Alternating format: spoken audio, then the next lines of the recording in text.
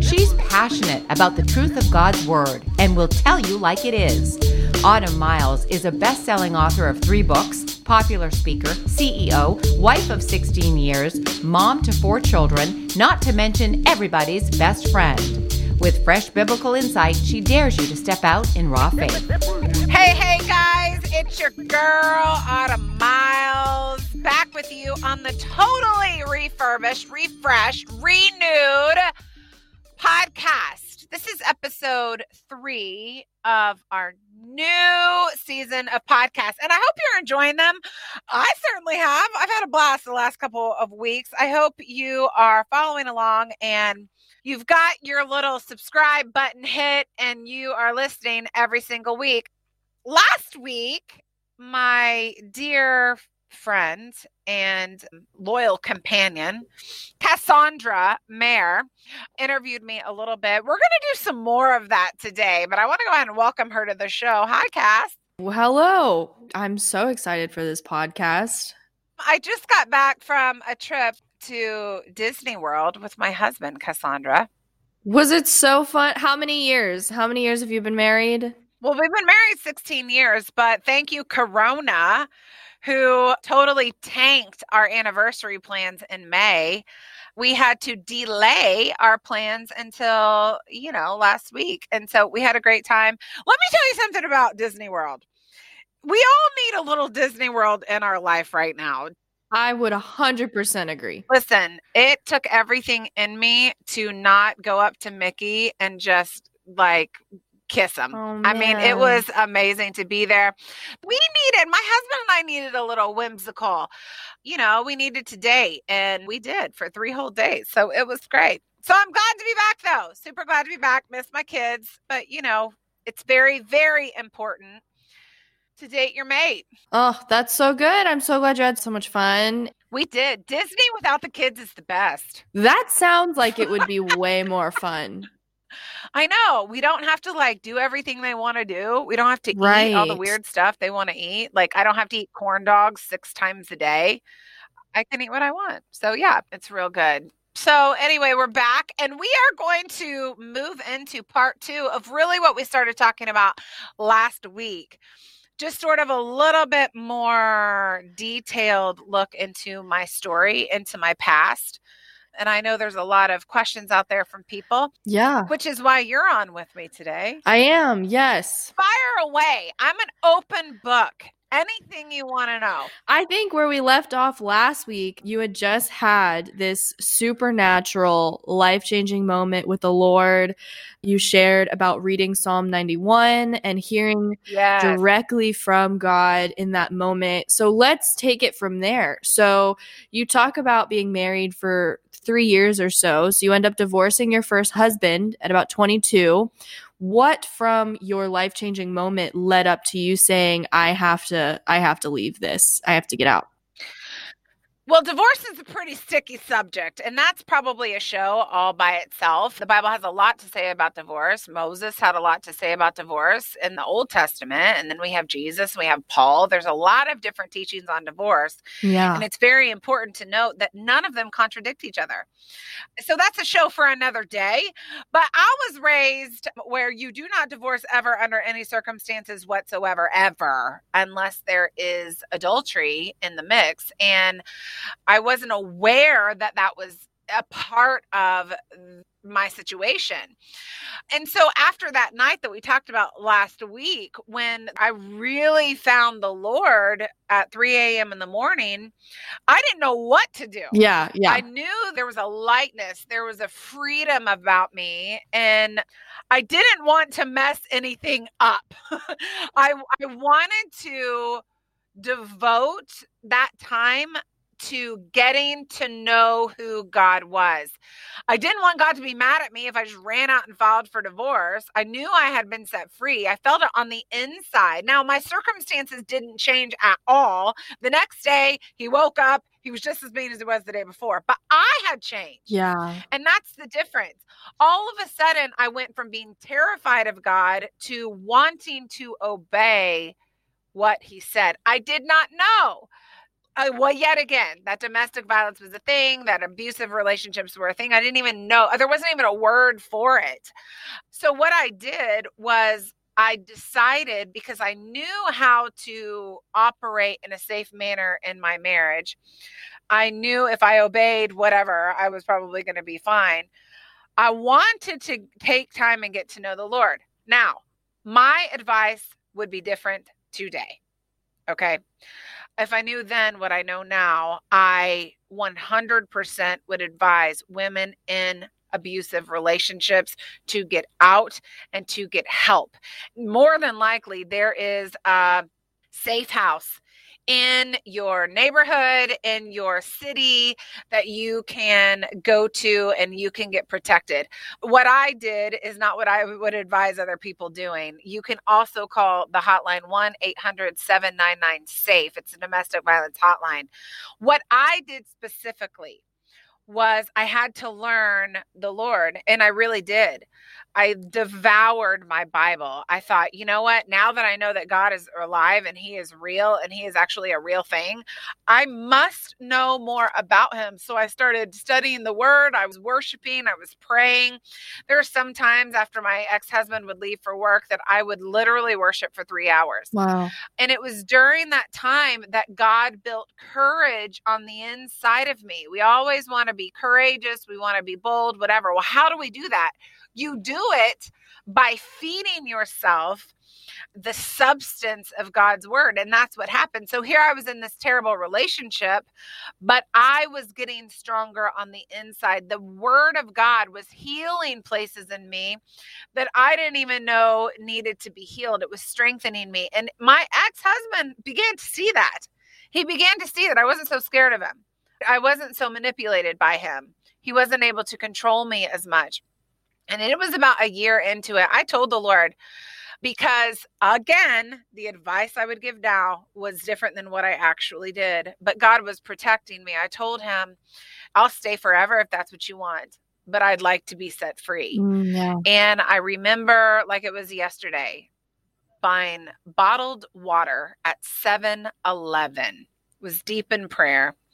My relationship with the Lord was thriving, and the Lord told me one line: you do not have to do this anymore. Wow. And I felt a release. I went and told my parents.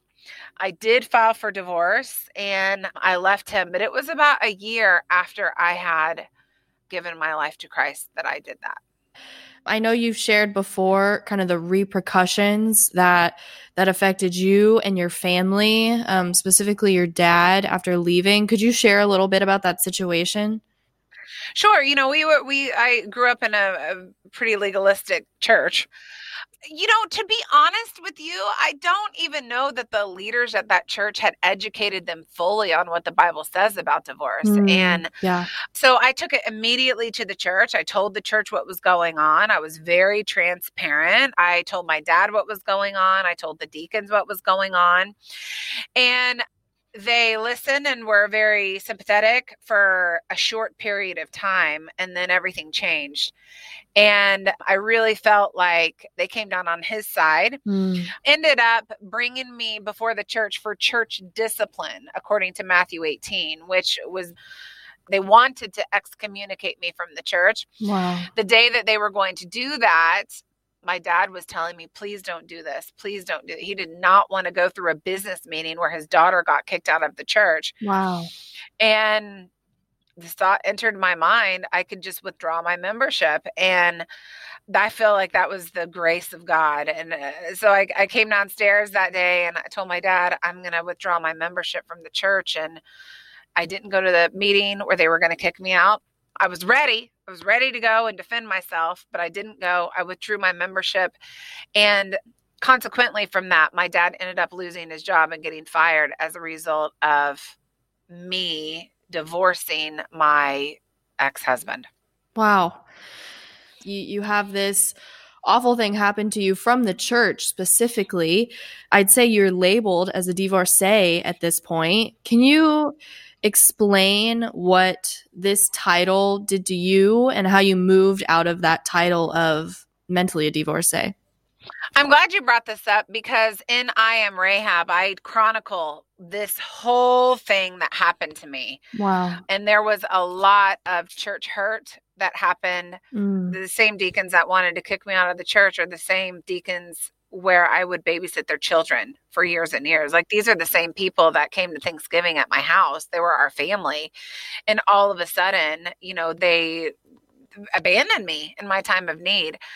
So there was a lot of church hurt there, but clearly when you get divorced, you can be called and can be labeled a divorcee. And I remember having that title after my divorce was final and feeling as if it disqualified me from working for the Lord, being in ministry. Wow. I felt like if a church kicked me out and I have this title of divorcee, who's ever going to want me? And little did I know, Jesus wanted me. What I went through was horrific, but just like Joseph, God was going to take those horrific years that Satan wanted to use for evil, and he wanted to turn them into something amazing for me. So I had the temptation of living under the sin, living under the label, not seeing past the lid of the label that I had acquired that I really didn't want. And I remember my dad looking at me one day and I kept saying, I'm divorced, Dad. I'm divorced. Like, who's going to want me to work in their ministry? Like, who's going to want that? And to be quite honest, some churches don't want that. Yeah. That's their own problem that they need to work through, because the grace of God is overwhelming. And I told my dad that, and we were driving in the car and he like slammed his hand on the steering wheel and he was like, that divorce is not going to define you. That divorce is what happened to you. And from that point on, I felt freedom from that title. But what I do know is that when we go through something like that, and it's shameful, we are given a label. We have the tendency to be tempted to live under the label rather than to live under the position of child of God. And that's what I needed to realize. I was a child of God. I was entitled to the inheritance that every pastor, ministry leader in the entire world was entitled to. Yes, had I made a mistake? Yes, had I erred? Yes, had I done some stupid things? But Jesus's blood was just enough for my sin that it was for any pastor. And once I realized that, the label lost its power. Wow. I stopped putting my faith in the label of divorcee, and I can't do certain things because of it.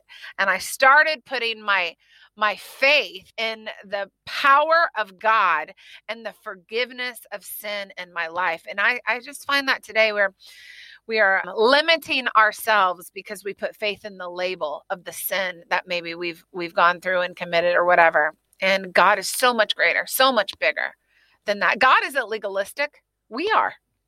You mentioned earlier you had experienced just this truly devastating church hurt. I would categorize you now as one of the biggest advocates for the church. Funny how that works, huh? I think what a picture of redemption and God's grace in that.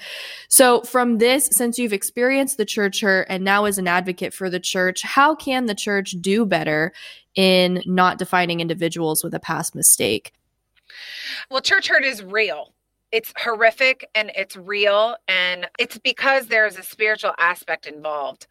So, here we are literally looking to pastors or leaders as a representative of Christ. And when we begin to trust that, not necessarily because of the person, but because of the authority of God or the anointing of God that we see on their life. So it might not be the person that we really trust. It's more the position that we trust. And when that position lets us down, or when that position acts like a human, which is flawed, there is an enormous amount of hurt that is created and deposited in us that I'm going to be honest, Cassie, a lot of people can't get past. Yeah. They focus on the hurt rather than focusing on God, who put flawed human in these positions. And that's what I had to come to realize. That's why I could forgive those people that kicked me out of the church rather than helping me, was that I looked at their position and gave that a lot of weight. I didn't need to trust the person. I needed to trust the Lord. So when I realized I was bitter at a person who harmed me, I realized I wasn't giving them the grace to be flawed. Wow. Like God had given me the grace to be flawed. God had forgiven them just like he had forgiven me. And I'll never forget the day that God said, you have anger in your heart towards these people. And I mean, I don't want any of that in my life. I don't want that in my life. And just really sat down and dealt with it that day. And it took a while for me to live free from anger and truly forgive the people that had hurt me so deeply. But then I really felt called to ministering to people with church hurt and identifying with their hurt and shedding light on the fact that, yes, someone might have hurt you, but we serve a good God that can turn everything around for his glory. And so I've really lived the last, lots of years of my life ministering to the church, ministering to people that are broken. I would say just my advice, to churches is to love is truth and grace, but we need to be careful that we're listening to the Spirit of God when we deal with such sensitive subjects like domestic violence. We need to be sensitive and listen to the Spirit when we are making decisions on a life based on maybe your interpretation or perception of the situation. We need to be incredibly sensitive to the Spirit of God, and we need to do our research. What does the Bible actually say about divorce? What does the Bible actually say about, the different things that we find ourselves in? Listening to the Spirit of God, doing your research is super, super important to maybe stop something that happened to me. So as we close out here, I know we're coming down to the end. What would you say to the listener today that has been living under these earthly titles? They're weighed down. They can't move past it. They haven't gotten to the point where you were, where they realize they have this bitterness. What would you say to them today? A lot of us have them. Just like I talked about in Rahab, we have titles from sin. Some of us have self-given titles that we'll never tell anyone, like I'm stupid or I'm not good enough or, whatever it is. Any title that you give yourself will hinder you. It will hinder you. Even titles that we think are good titles, like I'm a really good mom. Well, if you constantly tell yourself, I'm a really, really good mom, what happens when a really, really good mom has a bad day? Titling anything is incredibly dangerous. That's when people say, Autumn, what do you do? I'm like, you know what? I do a lot of things. It kind of depends on the day. But what I want to be known as is an influencer for the gospel of Jesus Christ. That is what I want to be known as. Anyone that's struggling with the title of, divorcee, or maybe I've had an abortion in my past, or, I committed adultery on my spouse, or, whatever it is, I'm an addict or anything like that. Yeah. Those titles will keep you mentally from experiencing true freedom in Christ. And we say freedom in Christ. We talk about freedom in Christ a lot, but we have to live free. That title is covered under the blood of Jesus Christ. And when you understand that his forgiveness, his death, his sacrifice was for your title, you will live, maybe for the first time ever, free. You will understand, yes, maybe that's something that I've done or something that I've been through, but I am a child of God. I am adopted into his family. I have every benefit of being, just like I have 2 adoptive children. They have every benefit as if they came directly from my body. I have every benefit of my Father God at my disposal. Titles are what are keeping people. They're stopping people from actually experiencing the abundant life and their true God-given purpose, because they have more faith in the title than they have faith in their Father. We'll be back with more from Autumn right after this. Are you looking for a passionate speaker for your next conference, church function, or fundraiser? Autumn Miles is the right fit for you. As the founder of the Autumn Miles Ministries, a live event ministry, Autumn has not only spoken at events around the country, she has planned and directed them. Autumn is a survivor of domestic abuse, and she is passionate about educating the church on how to effectively assist victims.